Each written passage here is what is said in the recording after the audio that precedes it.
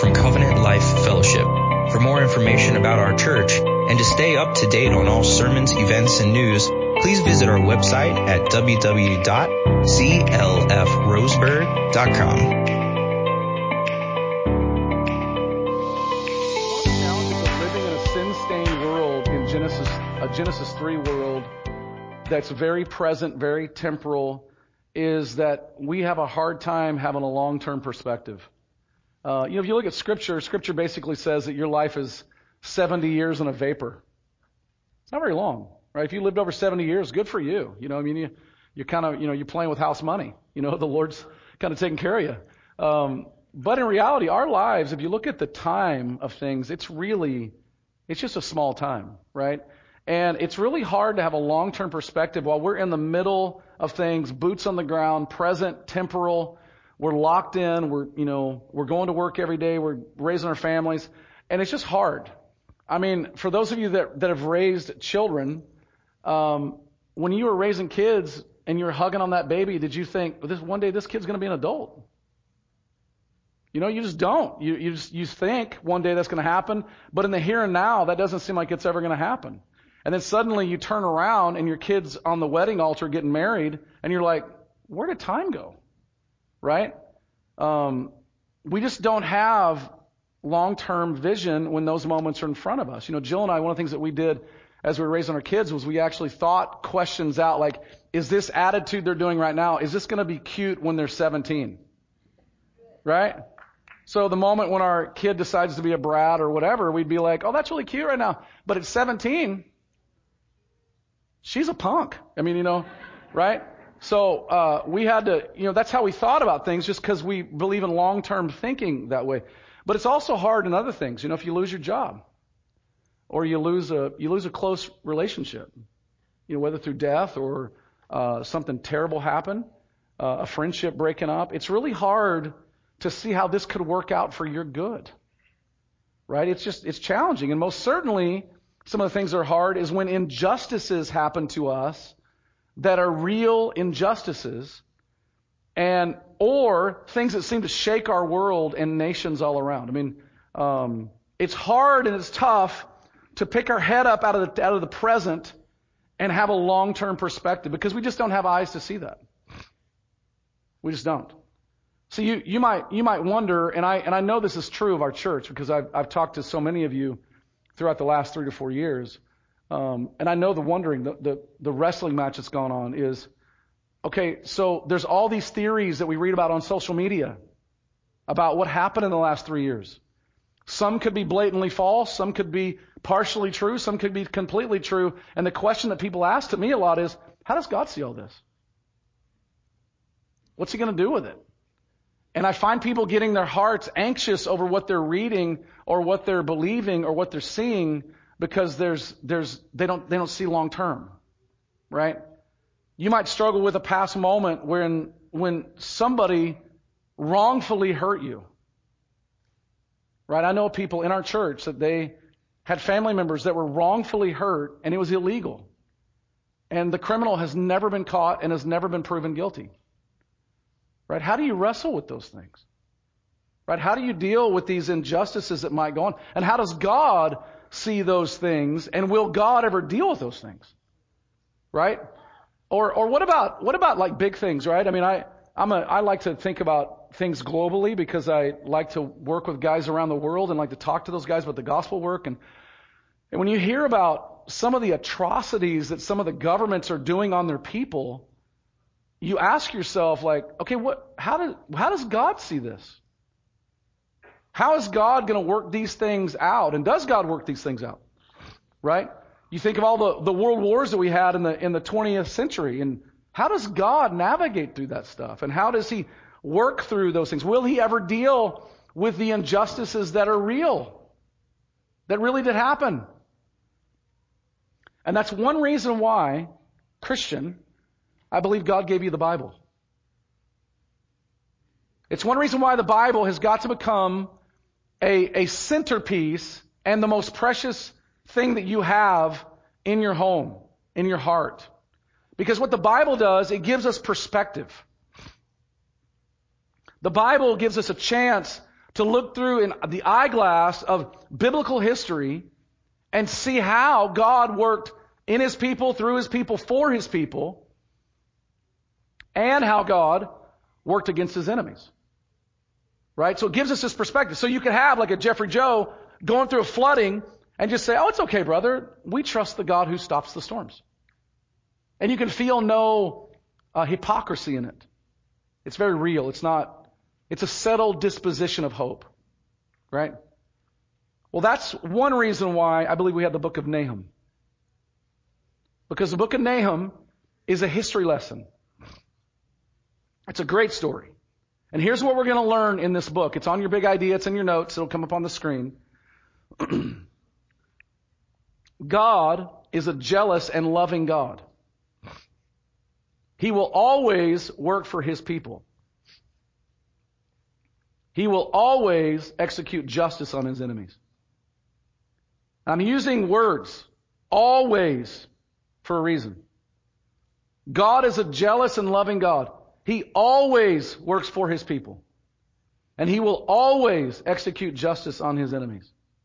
Now just let that, as you're reading it, let that be a settlement in your soul, just to calm you down over things that you've had happen to you that are real. Things that you've seen going on in our world that are real, that we don't have answers for. And let's settle in, because what we learn in the book of Nahum is that God loves His people. And God will take vengeance on all of His enemies. And not one will be left undone. And all injustices will be made right. All of them. Right? So let's stand together. And let's read Nahum chapter 1.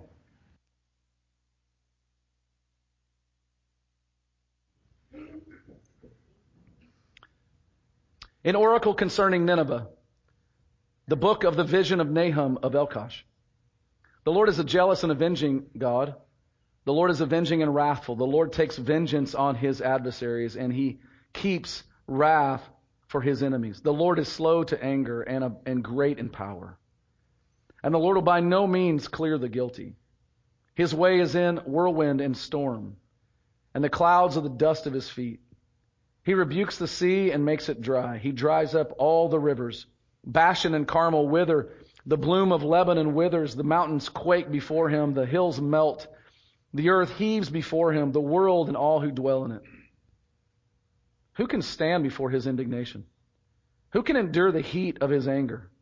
His wrath is poured out like fire, and the rocks are broken into pieces by Him. The Lord is good, a stronghold in the day of trouble. He knows those who take refuge in Him.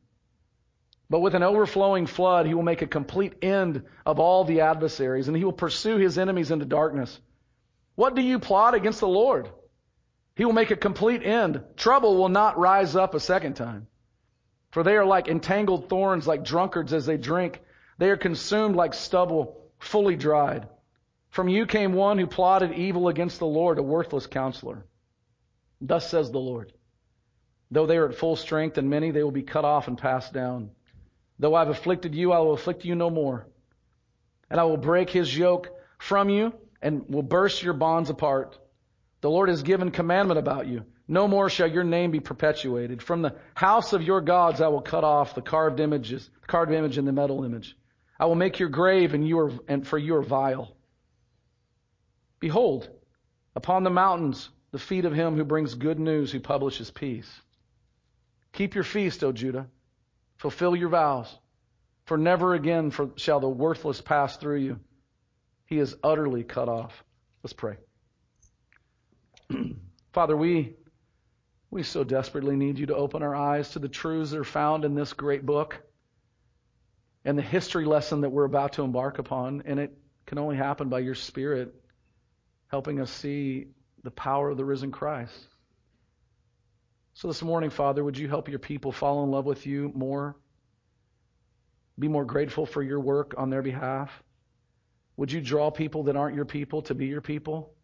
To help them see that wrath is coming for them if they don't repent and turn to Christ? But Father, would you give us peace? Would you help us to see Jesus? And Lord, you know my need. You know our church's need. Sustain me as I preach and help our people as we have ears to hear. We pray this in Jesus' name. Amen. Amen. Thank you. You may be seated.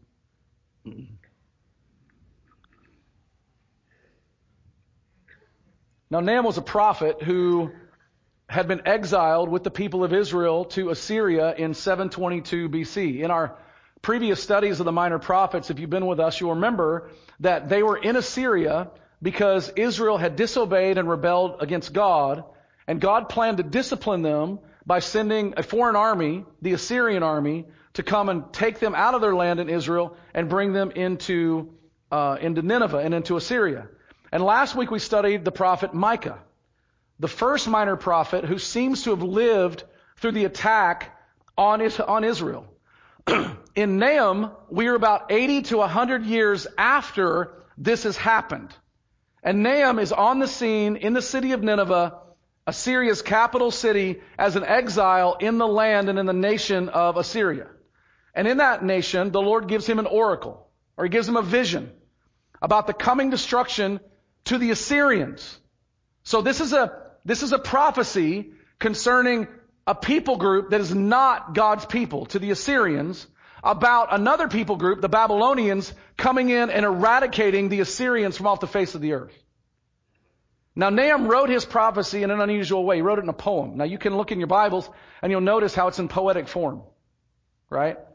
This book has been widely seen by scholars. In all the study that I did this week on this is what continues to come out. No matter where, if a scholar believes the intent of the book or not, every scholar believes this is some of the most beautifully written prose ever written in the history of man.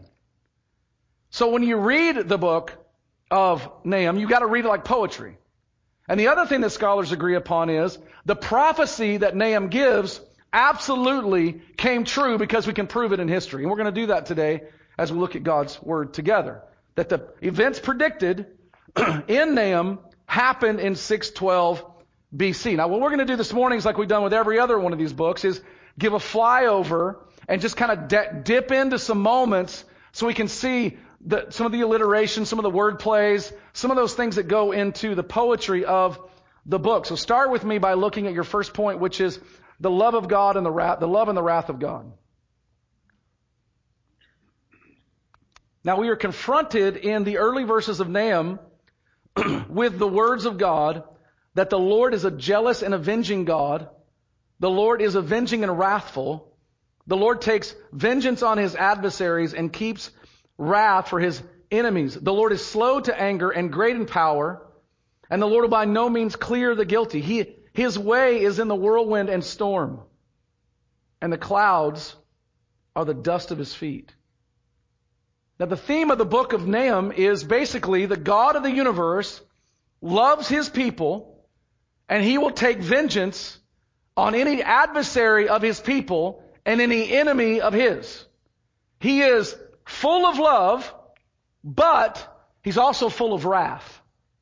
Now, I say that these words confront us because in most theological circles you run in America in particular, or in the Western world, you're going to find people struggling with these two ideas of God being simultaneously being side by side. That God is a God of love and he's a God of wrath. So what we have a tendency to say is the Old Testament is a book of wrath.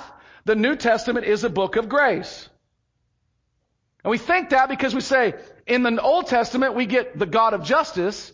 In the Old Testament, in the New Testament, we get the God of grace. And that means that God did away with his justice after he came in the New Testament.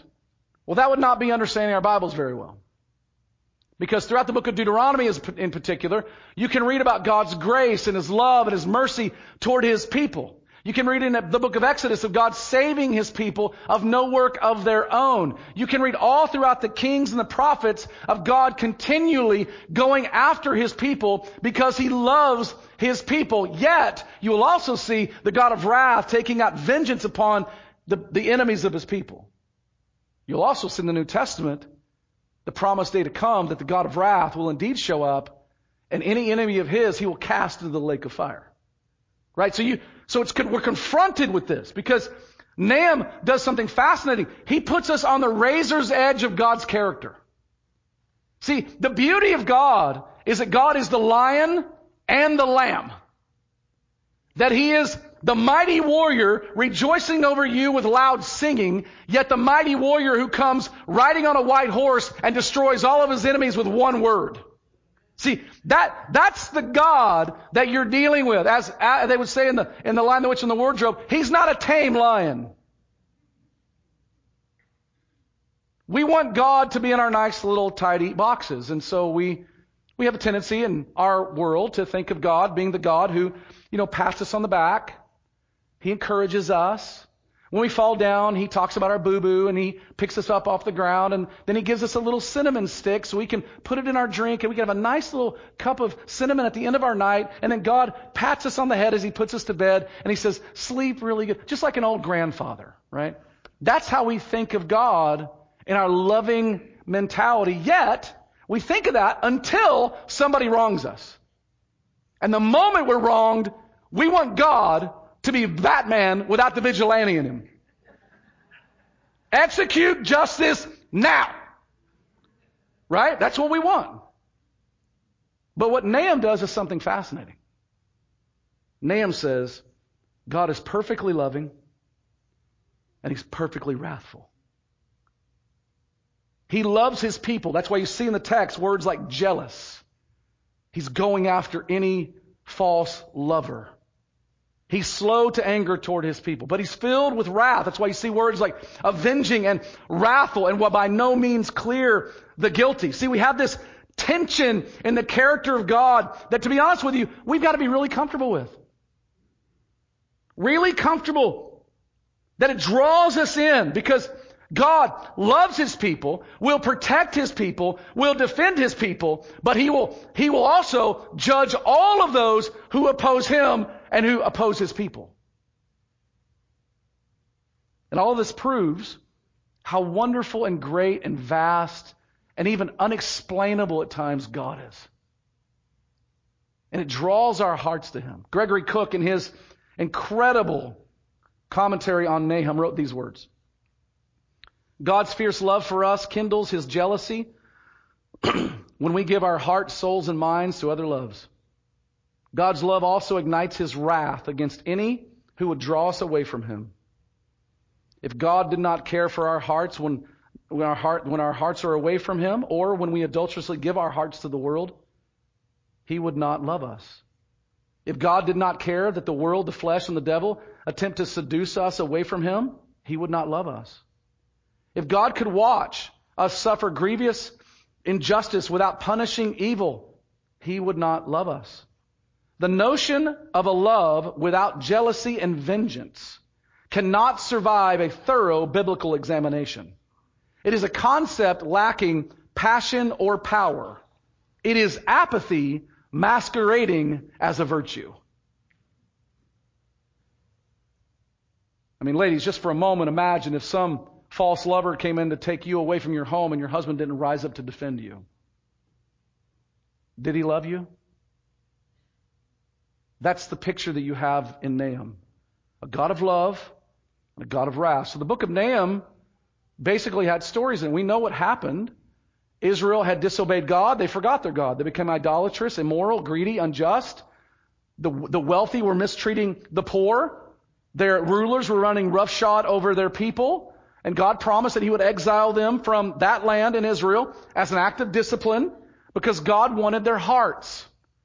And God had tried everything to get them to turn. He had sent locusts. He had sent drought. He had emptied their storehouses. Yet they still would not repent. And God's patience finally ran out in 722 BC when the Assyrian army came and ransacked the nation of Israel and exiled them to Assyria. So you can only imagine, and we're going to talk about this more, how poorly the people of God were treated in Assyria. And now during Nahum's time, God comes in to say to Assyria, guess what, Assyria? Your time is up. I'm going to send Babylon, and they're going to eradicate you from the face of the earth. So the logic of the oracle of Nahum is basically this. Assyria, God has had enough. He's coming after you.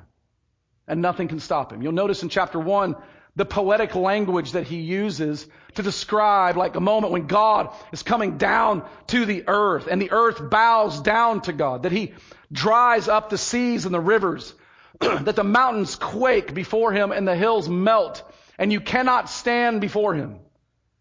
But then he says to Israel in verse 7, but Israel, your God is coming for you. He is good. He's a great refuge to those who trust in him. And he will make complete waste of your adversaries, speaking of the Assyrians. See, that's how God can be both loving for his people and wrathful at the same time. Now let's look at the next point, which is the Assyrian captivity and destruction. The empire of Assyria is a fascinating one. They were one of the first wonders of the world. I asked one of our history teachers in our church just to give me a rundown of things that she thought was crazy about the nation of Israel. And here's some of the things that nation of Syria, here's what she said. She said they were considered the first empire in the world after defeating Thebes in the Egyptian dynasty in 1663. So think of the Egyptian dynasty, the Assyrians put that to end. They had scholars and studied many subjects, including medicine. They gathered literary works and put them in a library in Nineveh, including these two works, and some of you will know them, the Epic of Gilgamesh and the Code of Hammurabi, which because they gathered those, we have an understanding of what was going on in ancient civilizations. They were a very organized government. They built and maintained roads throughout the empire, had soldiers at certain stations so that the roads were safe. They built canals and aqueducts for water transport throughout the empire. They had a huge and trained professional military machine. They used iron knowledge to develop weapons, siege tactics that had never been seen before, like battering rams, siege towers, bows and arrows, slingshots, swords, spears, cavalry, foot soldiers, chariots, terror tactics. Those of you that are D&D guys, you know what these things are. I don't, okay? All right? They were ruthless. They were cruel to the people they conquered. Some nations surrendered literally without a fight. They saw them on the horizon and said, we're done. They burned crops and cities to the ground. And parents, you can explain some of this later to your children. And they were known for impaling those who rebelled against them. They used weapons for mutilating bodies of their enemies. And their kings bragged about it. This week, going through the study, it was amazing reading through the letters of the Assyrian kings that have been collected about their victories and the detail by which that they did these very things. When people were conquered, the Assyrians demanded high tribute and taxes to be taken from them, and they deported people, their exiles, to all over parts of the empire, including their young men and their young women, of which they did very immoral things with, that are detailed actually in the book of Nahum. This was an enormous empire with vast strength and intellect, military power and money. There would be no equivalent that we could possibly think of that was as brutal as Assyria was on the people that they exiled.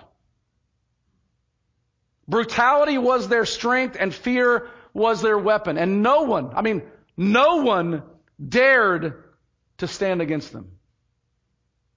That is, until God intervened.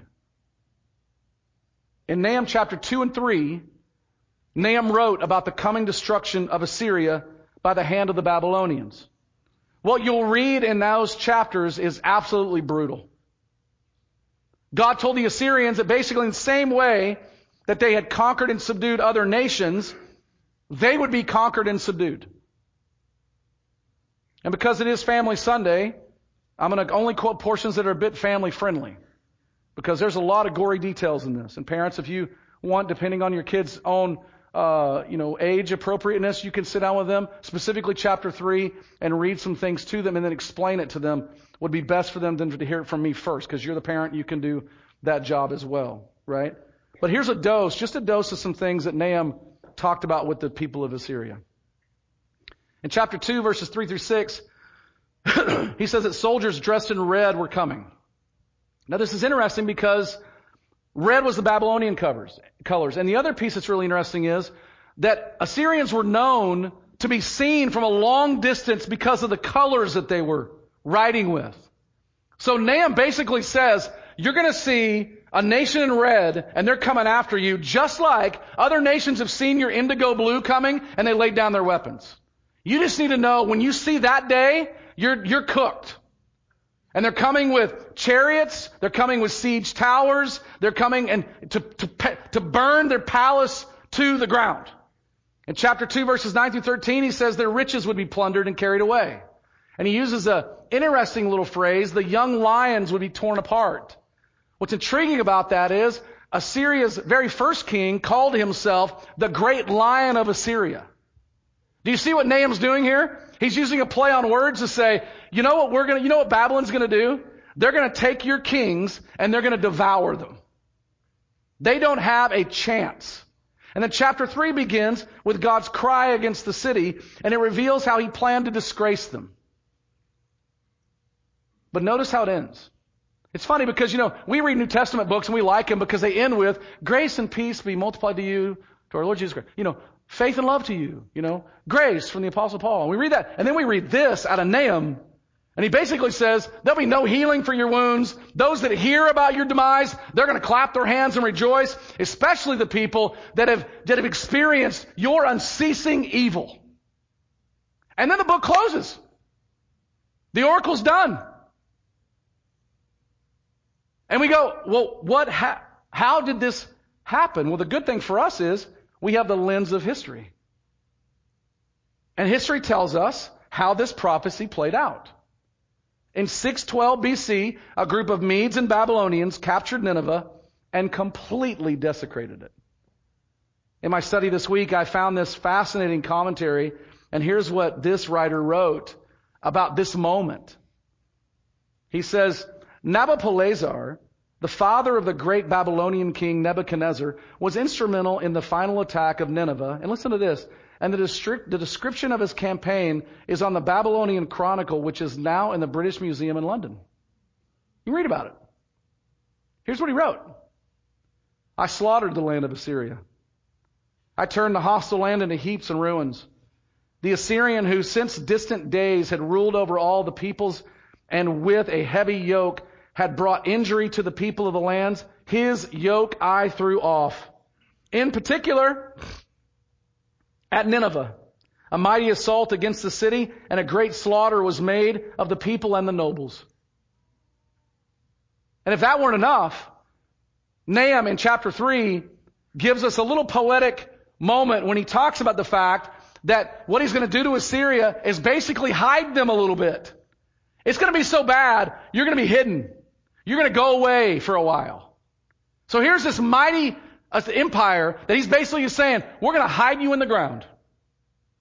Interestingly enough, it wasn't until the 1800s that archaeologists finally found Assyria. Now do the math. 2,400 years.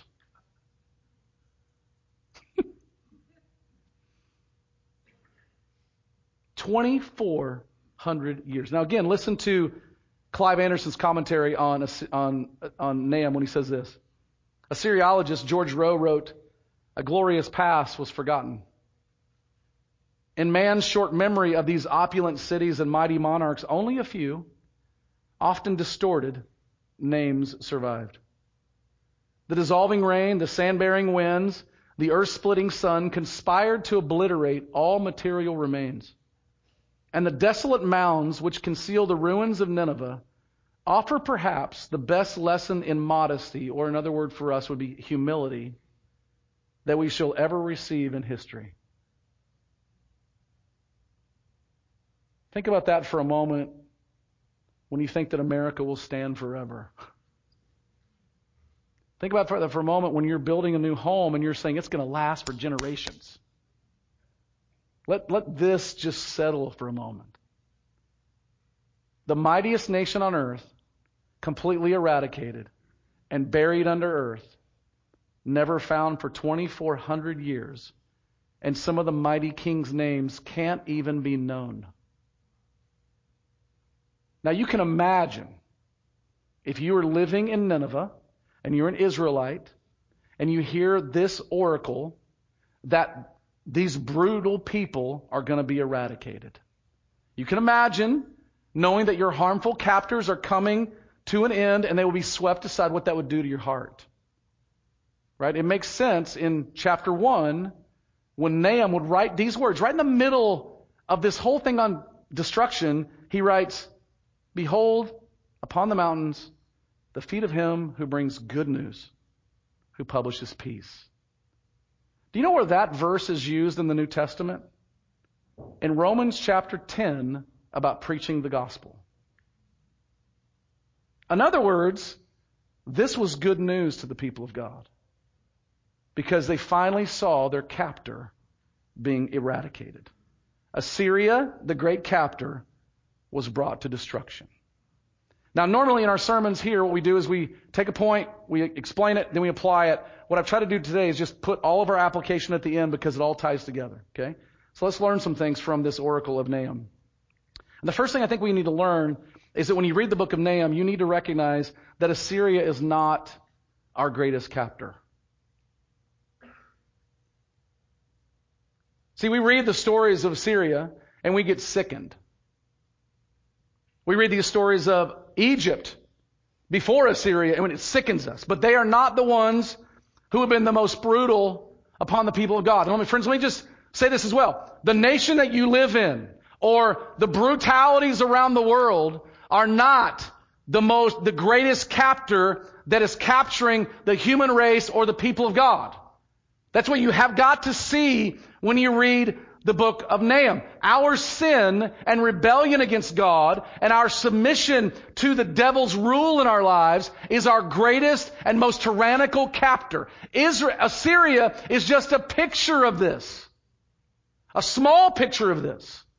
And as much as the good news of Assyria's demise would have been to the people of Israel living in Nineveh, the greatest of all good news is the emancipating power of the gospel of Jesus Christ.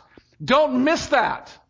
So if you ever wondered, is the gospel in Jesus in the Old Testament? Emphatically, yes, it is. Because in every moment of salvation you see in the Old Testament, it is a signpost pointing you ahead to the great emancipator, Jesus Christ, coming for His people. Don't miss that. All saving moments point us to the greatest day of salvation in the history of the universe when Jesus died and rose again to save us from our sin and save us from the kingdom of Satan. As Graham Cook wrote, Nahum teaches us about the horror of sin and the love of Christ. It tells us about our helplessness in Christ's power. It reveals Satan's frailty in the face of God's true church. It also speaks of God's love for a broken world. So listen, if you're here this morning, you hear the story about Assyria and all this brutality, you need to understand, if you're not a child of God, you are underneath the most brutal master you could possibly ever be under. It's not your boss you're going to tomorrow morning that you think's giving you too many jobs. It's a sin that so easily has captured you. You are blinded by Satan to do his will, and the God of the universe this morning would say to you, the only way to be set free is to put your trust and your confidence in the Lord Jesus Christ, the one who lived for you, died for you, and rose again from the dead. That's the main part of the story we must get. So that means also, listen, if you're a child of God and you believe those things, then friend, can I just ask you to, when you read Nahum, you should be saying, oh, how pleasant are the feet who brought me good news. How good it is that this news of the demise of my greatest captor has happened. Sin and Satan have no more claim on your life. And just like Assyria, they will one day be eradicated completely by the risen Christ. Right? You've got to see that when you read the book. The second thing that you've got to see is that God will always work for His people. Now it's interesting because we know why, we've studied this, right? We know why Israel is in Nineveh. It's because of their own sin. Their own rebellion got them there. Their own idolatry got them. We don't know of any moment yet between Micah and Nahum that the people of Israel had a moment of repentance. Yet, what's happening in Nahum? God's coming. And isn't that the story of the gospel? That though your sins were as white as scarlet, He has made them as white as snow. That though you were dead in your trespasses and sins, God, through Jesus Christ, made you alive together. By grace you have been saved. The only thing that you brought to the salvation experience was a sin for which Jesus died for. God is coming. He is pursuing, like Hosea, going after that unfaithful bride. God is constantly coming. And He will do whatever it takes to capture our hearts. You've got to understand this about your God. He is so jealous for you and loves you so much, He will not allow another lover to capture you.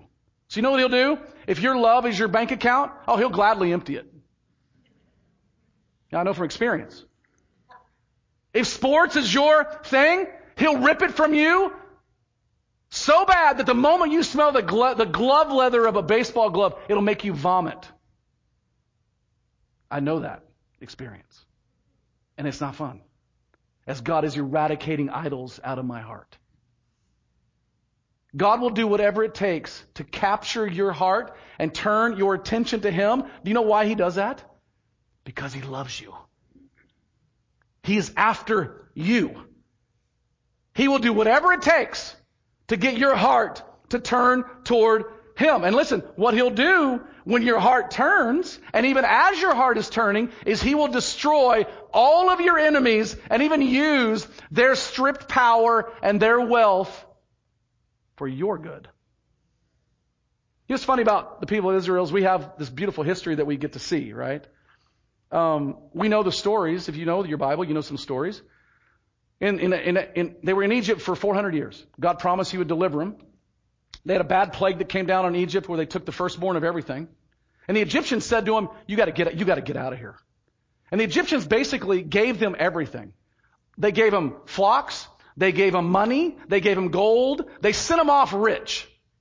So they take all this Egyptian wealth and they run to the promised land. They get to the promised land and things get really good. They prosper. And they forget their God. And God brings in the Assyrians. What do the Assyrians do? The Assyrians take all of the wealth that Israel had accumulated and they make it their own. And so they take all the wealth from the Israelites. Crazy.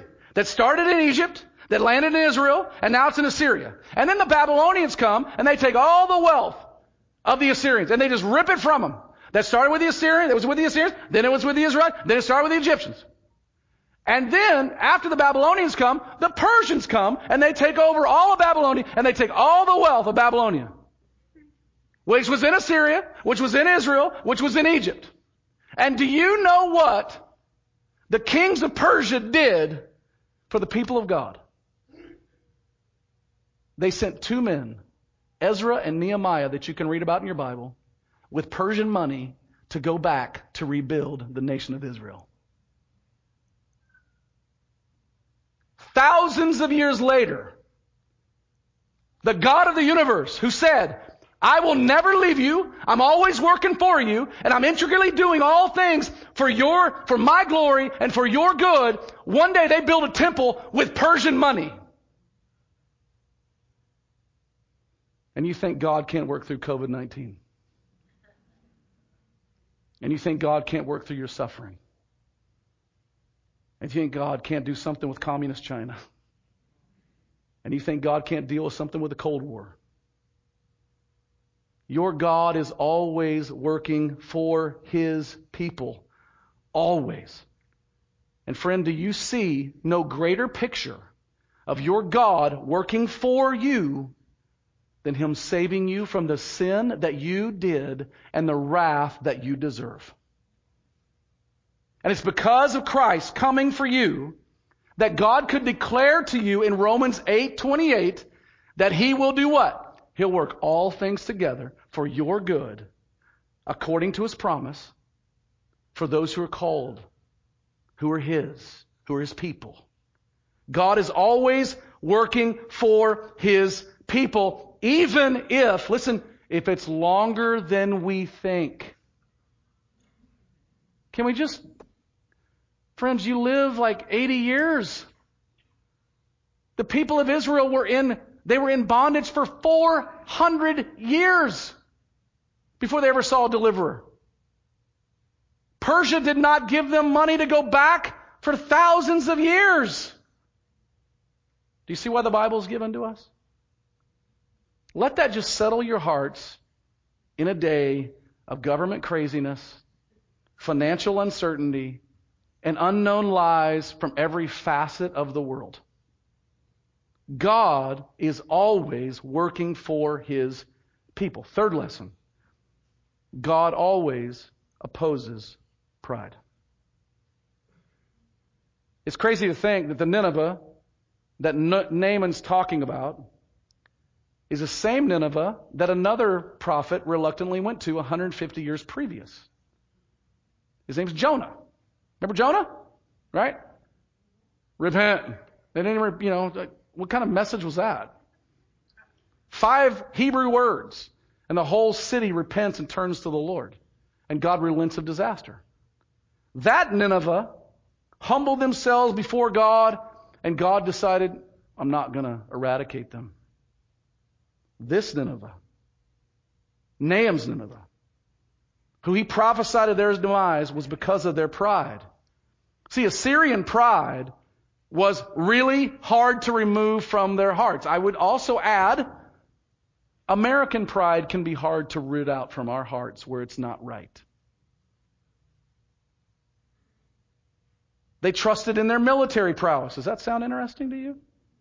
Their financial strength. Interesting. Their intellectual ability. Their idolatrous worship of Ishtar. Well, we don't worship idols here. Right? Rather than staying humble before the God of the universe. Friends, what the book of Nahum says to us is, God opposes all pride. In nations, in churches, in individuals, in businesses, in celebrities, you name it. Don't be fooled that because some show is popular that's braggadocious, or some celebrity has all the followers, that they are somehow being honored by God. Don't be fooled by that. God opposes all pride. And by pride, I don't mean being proud that you attend a good church, or you go to a good school, or being proud about a well-done job or a successful business that you have built by the grace of God. By pride, I mean when we refuse to acknowledge our need for God and we think we can live life without God. Notice what you see in the book of Nahum. God eradicates a proud nation that nobody would touch.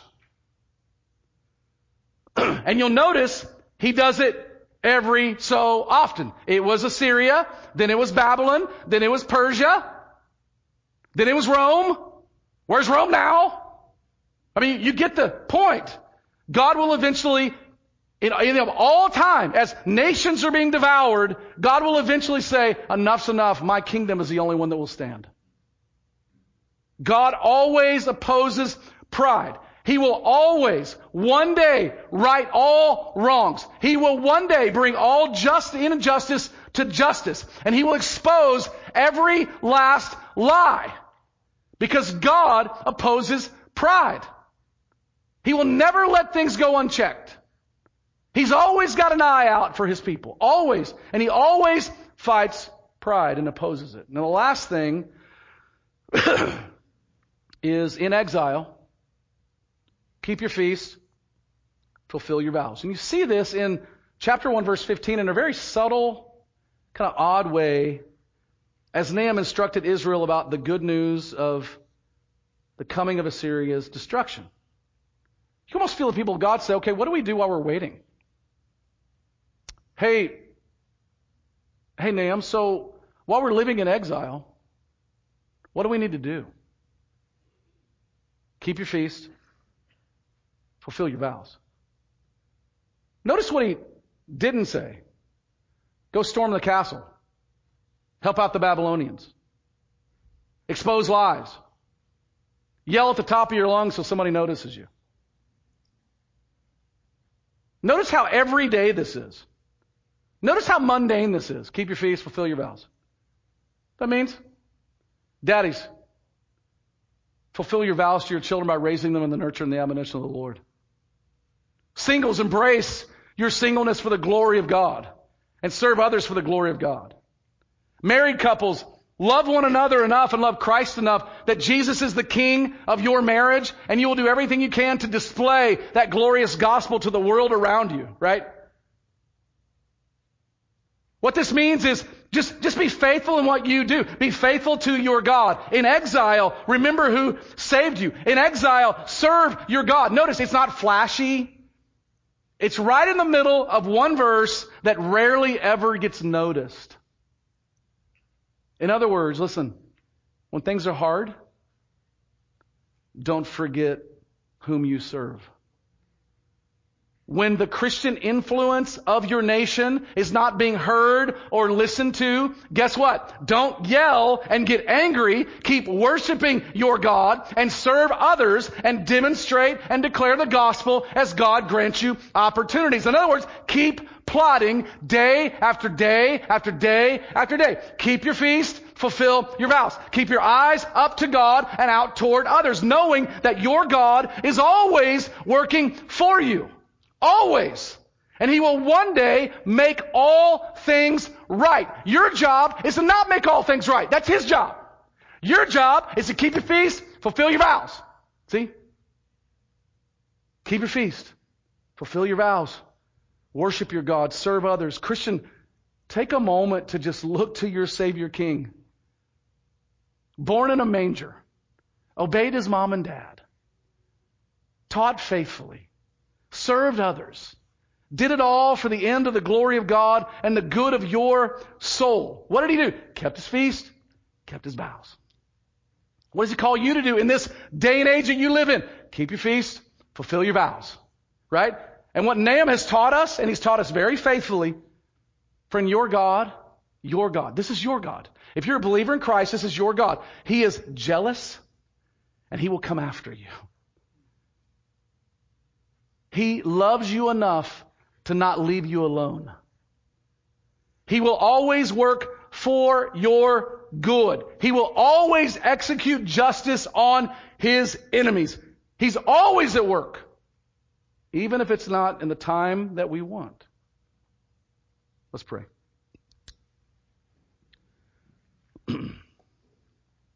Father, we are mindful this morning of how temporal we are, and we need eyes to see the wonder of your long-term vision for all the things that you're doing. So open our eyes to see those things. Help us to see the gospel of Jesus and the church of Christ will prevail because you promised it would. And in the end, you will do everything that you have promised for the good of your people and for your great glory and the advancement of the gospel. So, Father, would you bring peace to our souls today? Settle us down today. Help us to trust you more today because you are more than trustworthy. And we pray this in Jesus' name. Amen.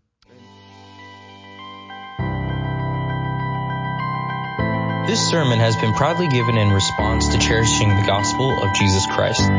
Be sure to check out our YouTube channel and subscribe to watch all our sermons online. For more information about Covenant Life Fellowship, visit us on the web at www.clfroseburg.com.